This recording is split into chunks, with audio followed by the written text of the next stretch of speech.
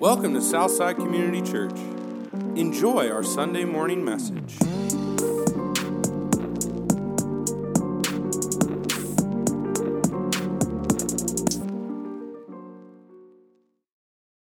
All right. Since Julie Wool is here this morning in the front row, we were living on Bloomington Street, and I was in elementary school, and Julie's like 5 years younger than me. Wait, 5? Yeah, 5. 5? Yeah, 5. 4. All right, so she's like 4 years younger than me, and we're playing MacGyver. MacGyver is amazing. He can do anything with duct tape. I mean, he's absolutely incredible. He was my hero. We lived on Bloomington Street, and there was an entry room. This is an old school house. There's an entry room that you could lock the front door, and you could lock the door that goes into the main house from the entry room. We had a skeleton key. We had one skeleton key to lock the door that goes into the main part of the house. So I locked and deadbolted the door that was coming in from the outside, and then I locked with the one skeleton key that we had. We were inside of the room. I locked that door that went into the living room. So we're in this room, we're locked in, nobody can get to us. I'm like, we have to figure out a way to escape, but we have to make it even more difficult. We go into the closet. There's 2 closets in this little entry room. We go into the closet, we close the door, and the doorknob falls out on the other side. And it's one of those doorknobs. The latch is not functional if that doorknob isn't in, so we're trapped in a closet, in a room that's locked that nobody can get into. And my grandma fell babysitting us, which made it even worse. And so I start yelling, like, Grandma! And I look at Julie, and I was like, Julie, I have some bad news. We're going to run out of oxygen pretty soon. I was like, we are going to run out of oxygen in here, and I probably have the best chance at surviving. So what I need you to do is hold your breath. I literally said, I love my sister. I said, I need you to hold your breath because I'm going to get out of here. One of us has to make it. And I actually kind of believed that. And so she's like, really? And she was like, I was like, you're doing that for me. Thank you. That's amazing. So we didn't run out of oxygen. And my grandma called the police, and they had to come in with this ring of skeleton keys. I didn't even know they had that. And then I had to write a thank you note to the police officer and apologize. Grandma Thelma made me do that. But I just wanted to tell that story, so I worked really hard to figure out how that might in some way be related to what we're talking about today. And I came up with something. So some of the most dangerous, you're going to love this, Jay, some of the most dangerous gases are asphyxiant gases. And they're dangerous because asphyxiant gases reduce the oxygen in the air. So it's like methane, helium, propane. And the danger of these gases is a lot of them are odorless, a lot of them are tasteless. So they might be in the room, sucking the oxygen out of the air without you even realizing it. There's these invisible gases that might be killing someone in a room without them even realizing it. So here's how that's related to today. Last week, we learned that these gases aren't the only invisible things trying to destroy us. There's something happening at a spiritual level, invisible beings who are waging war against our souls. We said last week that there is a malicious being, this dark, foul spirit who has waged war against us. Peter in 1 Peter 5:8 compares this foul spirit to a lion that prowls around looking for someone to destroy. And one powerful way that this lion-like figure in the shadows wages war against our souls is through temptation. There's all manner of temptation. There's a temptation for a Christian to be self-righteous, which is what we regularly do war against in ourselves here at Southside. It's thinking that we are superior in some way spiritually than other people.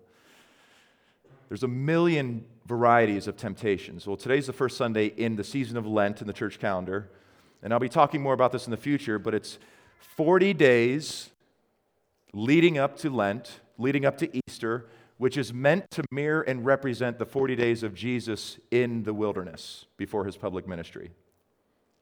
So that is the passage we're going to look at today. Jesus in the wilderness, Mark chapter 1, verses 9 through 15. You can follow along in your Bible if you have a Bible with you.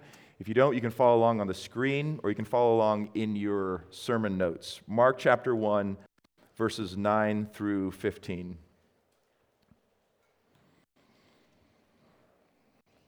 In those days, Jesus came from Nazareth of Galilee and was baptized by John in the Jordan.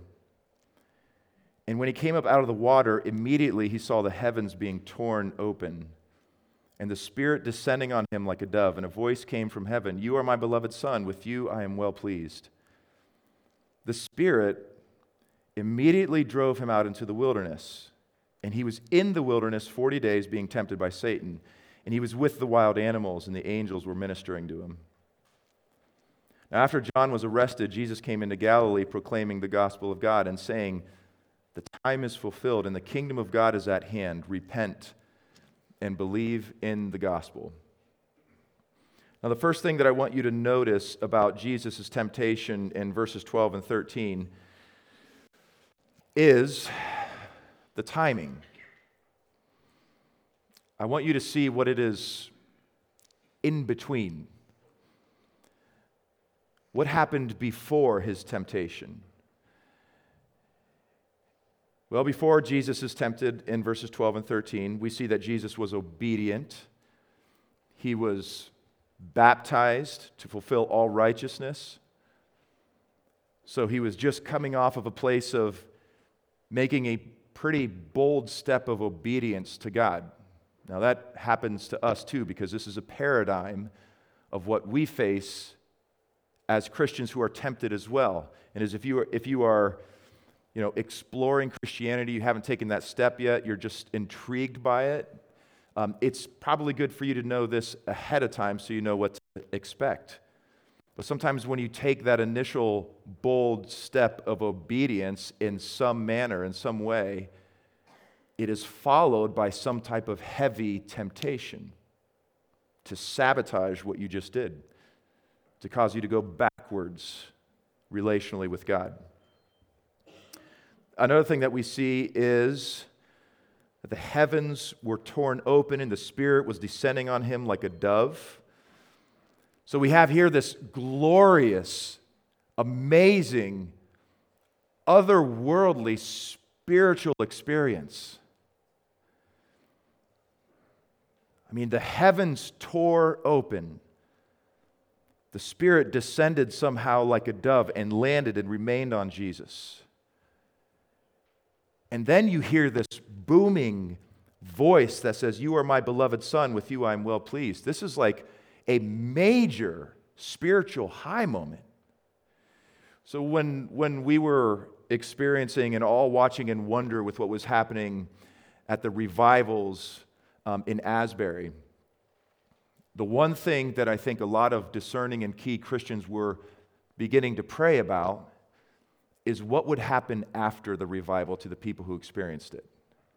Because that's a real spiritual high. You're not going to be able to live up to that in a lot of ways. But Christianity is not meant to be lived up on the mountain.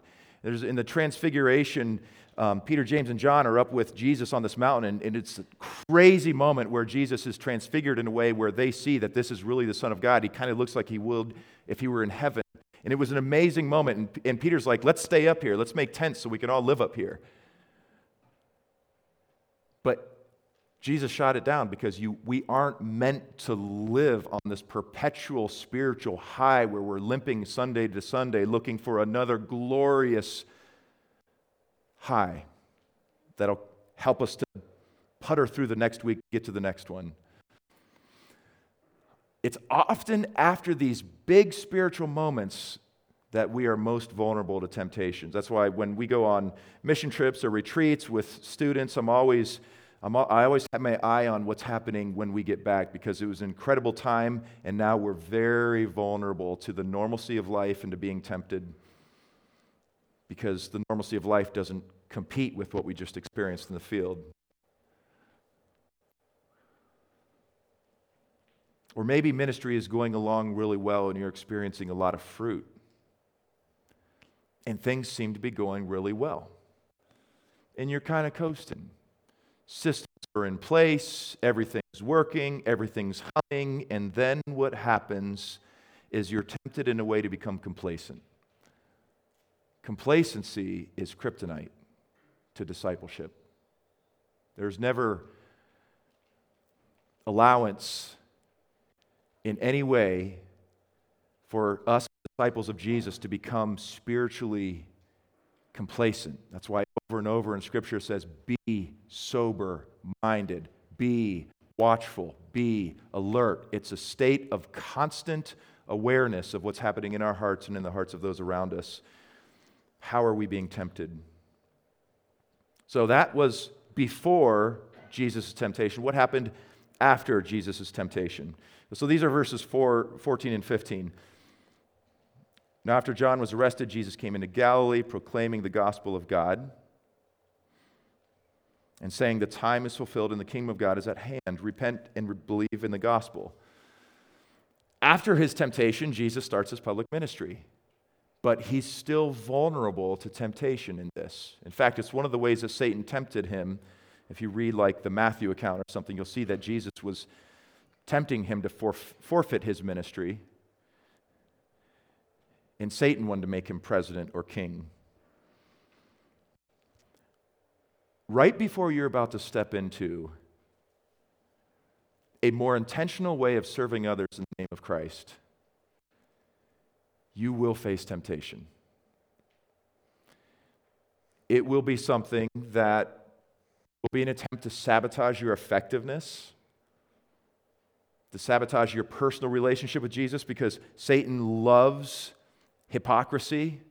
He loves putting on the church face when really you know you're struggling with some type of sin. He loves knowing that there's this inner war happening, this inner turmoil, or maybe you already feel defeated by sin, but you're coming in on Sunday morning, or you're spending time around Christians, and you're putting on the happy Christian face, and you know what that is? That's a slow death. That's miserable. That's exhausting. It's tiring. It's better just to say to some friends who love you, I'm really struggling with this. And before I step further into ministry, there's something in my heart that needs to come to light, because when something is in darkness, when temptation or sin is in darkness, it grows stronger and stronger. Tentacles get a deeper grip on your soul. But when it's brought to light with other people who will pray for you, it dissolves, it loses its strength. The most courageous act of discipleship you will ever do, ever, is bring your sin to light. It's also the most powerful thing you can ever do. So now let's talk about this idea of wilderness in verses 12 and 13. Jesus went into the wilderness. Now we know this mirrors what the Israelites went through 40 years in the wilderness. Jesus went 40 days in the wilderness. The Israelites they failed and they sinned. Jesus made through it perfectly without a scratch. He was the perfect version of Israel, so that we can find faith and hope in him because he did it perfectly. Listen to what Michael Horton says about wilderness. This is interesting. He says, streams have become a desert. Flourishing fields have become a haven for jackals. The land flowing with milk and honey surrenders to thorns and weeds. This beautiful creation that God made, that was once flourishing with all manner of life, that was not only providing food, but Genesis says was beautiful for the sight, because beauty is restorative. But now it's a vast wasteland, What once was a creation in which God made humans and animals to coexist in a benevolent relationship, now they begin to war against each other. It's a haven of jackals. And what once was a land where God promised the Israelites was a land flowing with milk and honey is just a picture of pure delight and luxurious provision, has now turned to thorns and weeds. And so Jesus walks into this desolate wasteland that we've made because of our sin and rebellion against God. He walks into it ready to do battle with it, ready to do battle with the enemy who is at work killing creation, so that we might find hope and life in Him, and so that all creation can be restored and made even better than it originally was one day in Jesus. What is this wilderness a picture of? A land that has been ravaged by sin. Whatever sin touches, it kills. Whatever sin touches, it becomes desolate. Sin cuts us off from communion with God. Not union, that's permanent. Communion is our experience of His presence and nearness and love. Union is us being a part of Him forever. Communion is us experience the goodness of that union. Sin cuts off communion with God because it pinches the umbilical cord. And we're meant to receive life, help, provision, everything we need from God. We have like this forever umbilical cord to Him now. And sin pinches that off so that we no longer receive oxygen and nutrients from God.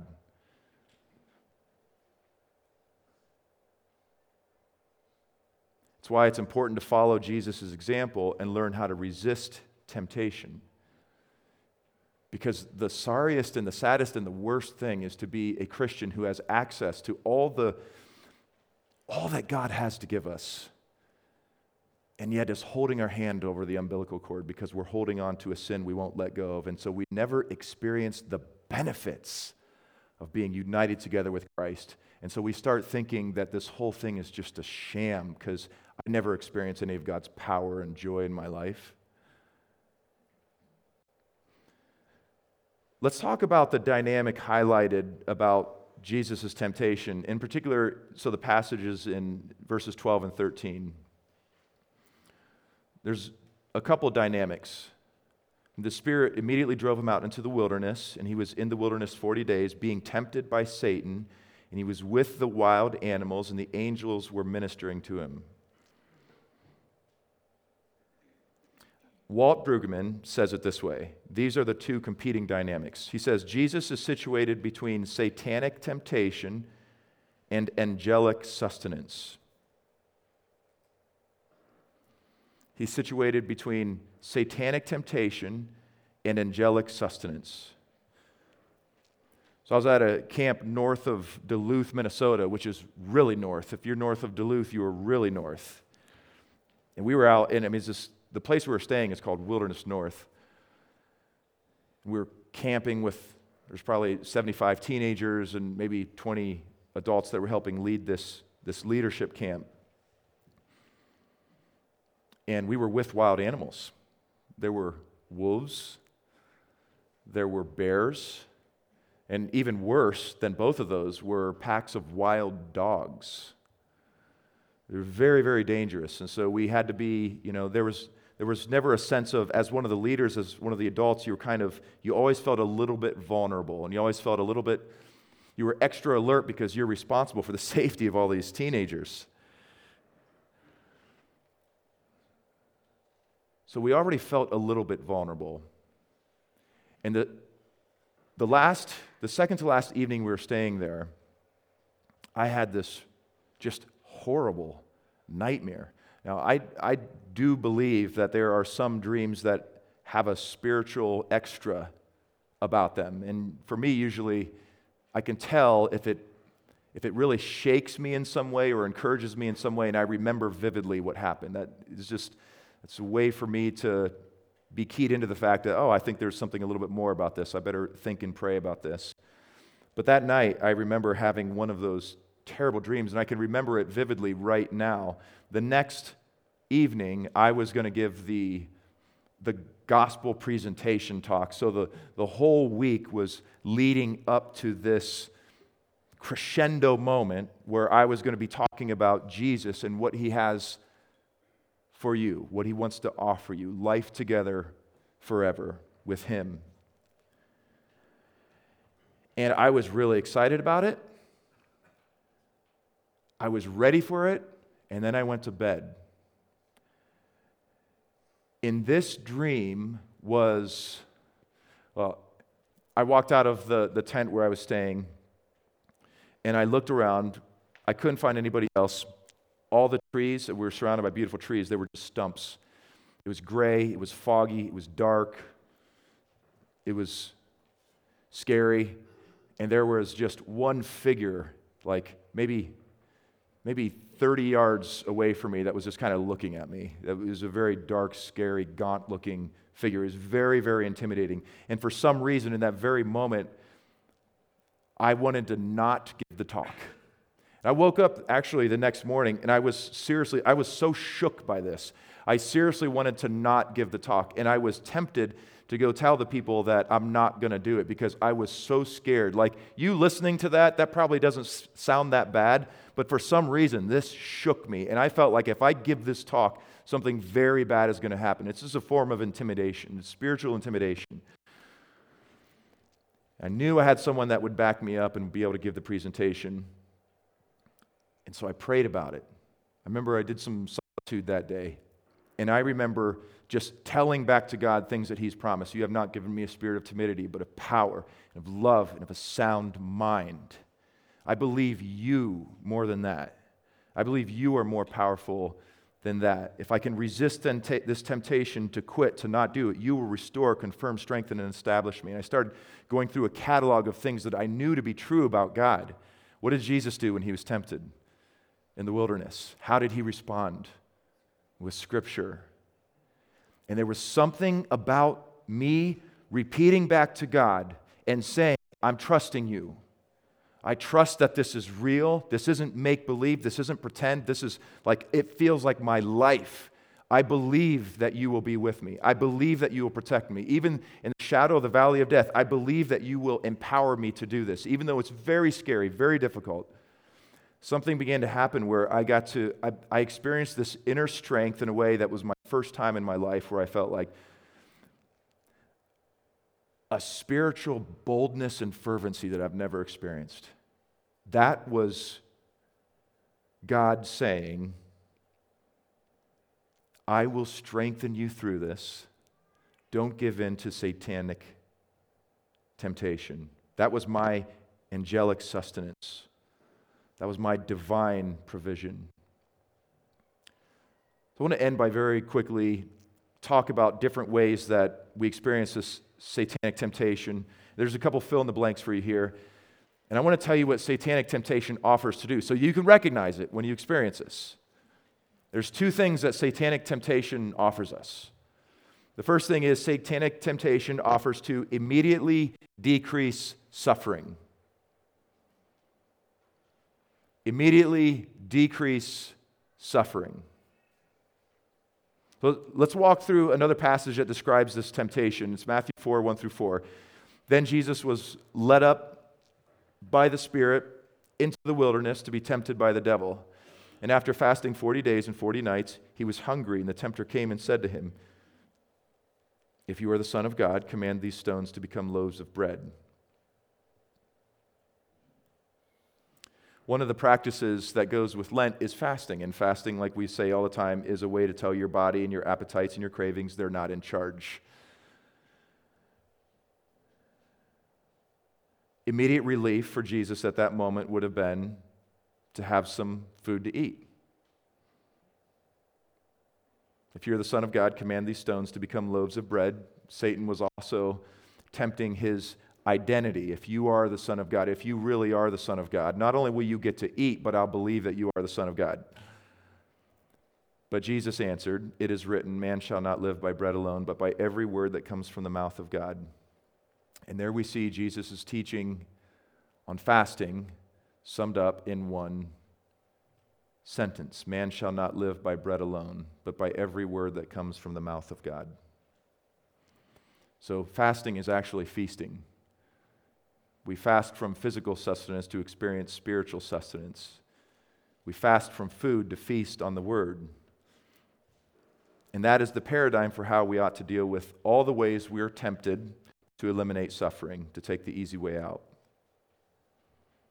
All right, satanic temptation offers to, the second thing, immediately increase pleasure.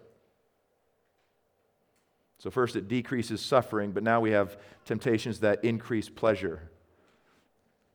And our effectiveness as disciples of Jesus is immediately tied to our ability to deny ourselves to unauthorized pleasure. I like how Romans 13:14 puts it. It says, "Make no provision for the flesh." This week I met with 5 guys at L Camps, and it's a group of guys that are starting to think about what a men's retreat could look like for Southside. One of them said that, what guys need is that 3 a.m. friend that we can call at 3 a.m. if we're struggling with something. If we need help, we need encouragement, we should be able to call someone and know that they're going to answer and walk with us through it, pray with us. Most guys don't have friends, Most guys do not have real friends that they can talk about real things with. I am blessed that I've got several really good friends. And many of them I got to spend time with this week that I can talk to real things about, and they share real things in their lives. Most guys don't have that. I'm really excited about this group because the one thing that ravages my heart more than anything else as a pastor is that we have churches that are full of men who can't be trusted with power. Because we're playing with temptation. We don't know how to deny ourselves. We don't know how to discipline ourselves to do the things that we ought to do. We do the things that we feel like doing. That's spiritual adolescence. A spiritual adult is someone who's learned to control their passions by faith in God and who exercises that regularly because they know their vulnerability at any moment to give in to their passions, which is why we fast. But remember the statement at the beginning. Jesus is situated between satanic temptation and angelic sustenance. So the good news in all of this is that we have angelic sustenance. And if you look in this passage, and I'll encourage you to look later and think more about these things, but there's a lot of ways that God gives us help. There's a lot of ways that God sustains us. The heavens being torn open and the Spirit descending on him like a dove, God gives us the Holy Spirit to strengthen our inner resolve against temptation.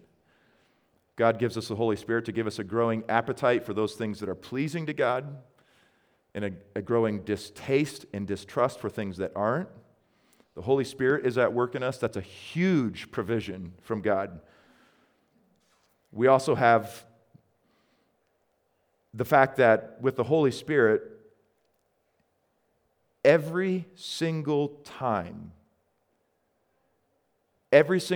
you deny yourself by faith in God, the Spirit strengthens you for future resistance. That's 1 Peter 5:10. Describing what happens after you successfully deny yourself through this season, this short spurt of a heavy temptation. It says that God will restore, confirm, strengthen, and establish you. He makes you stronger to deny temptation the next time. Verse 11, the second half of verse 11, "You are my beloved Son, with you I am well pleased." So we also have the Father's affirmation. Brendan Manning says, "Define yourself radically as one beloved by God. This is the true self. Every other identity is an illusion. You are an adopted, beloved child of God. Nothing will ever change that. You can rest in His love. He disciplines us as a father, not as an angry tyrant. He helps us. He strengthens us. He knows that we're weak. He knows we're fragile. He knows we're dust, and He's willing to help us." That's Psalm 103, 13 and 14.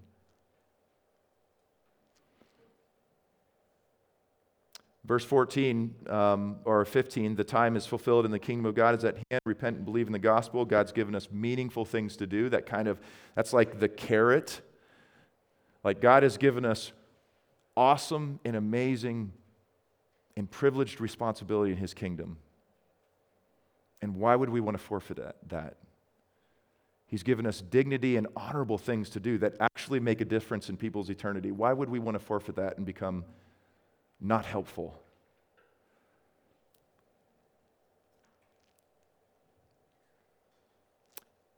The conviction, the statement that I want you to go home with, and that I want it to become a part of your spiritual psyche, is that uninterrupted fellowship with God is infinitely more delightful than anything temptation has to offer. You're paying, we're paying, I'm paying a high price with each and every time and way that I succumb to temptation. I am paying a dear price. I'm not being cut off from God because I'm with Him forever, but the sweet, delightful, meaningful, fulfilling, beautiful fellowship that I experience with Him when I squeeze the umbilical cord by not resisting temptation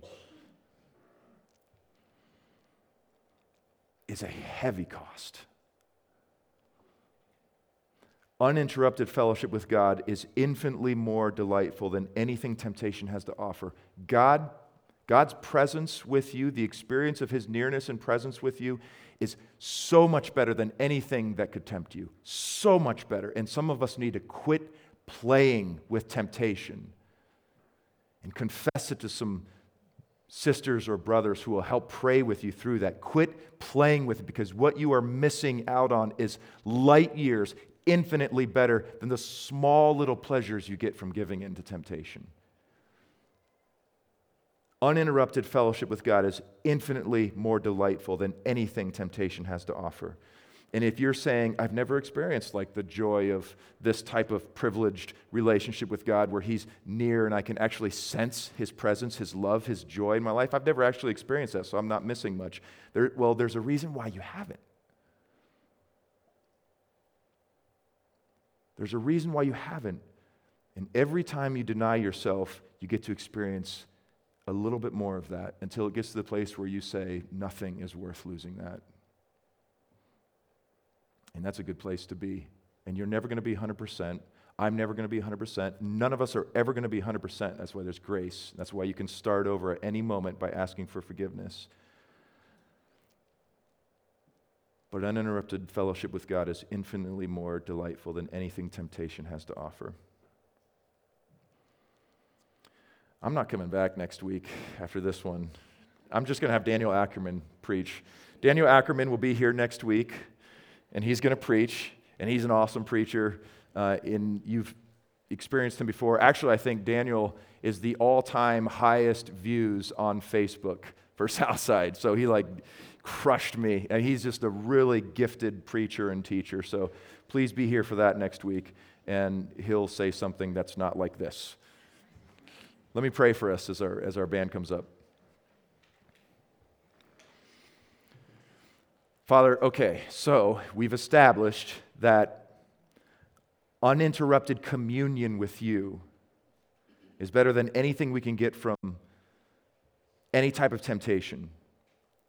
Now, I want you to shepherd us. Because every single person in this room could be feeling the heaviness, the regret of shame. You are not a God that shames us. Satan shames us. You don't shame us. You invite us back into fellowship with you, with grace, with love, with a desire to forgive quickly if we just turn to you and confess, if we confess to one another. But mainly, first of all, to you that we've fallen short. Guard us from getting into this cycle of despair and beating ourselves up and feeling hopeless. There's people in this room that feel like they can never get over, they can never defeat certain aspects of temptation. And we always can. There is always hope with you. It doesn't happen over a day, over weeks, even over months, but over years we become the type of people who taste and see the goodness of communion with you, and everything else looks bland. Everything else looks gray and dark. Everything else loses its power of temptation because we've seen and experienced and felt your goodness in our lives. Would you give us a taste of that so that we're not shaming ourselves in our own strength out of temptation, but we're looking at you on the cross and in your resurrected being in heaven, seated at the right hand of God, inviting us into a deeper experience of who you are, a deeper experience of your love. May that be what draws us out of temptation, moving towards something rather than just away from something. It's in Jesus' name. Amen. Thank you for listening. Check out our website at southsideworcester.com.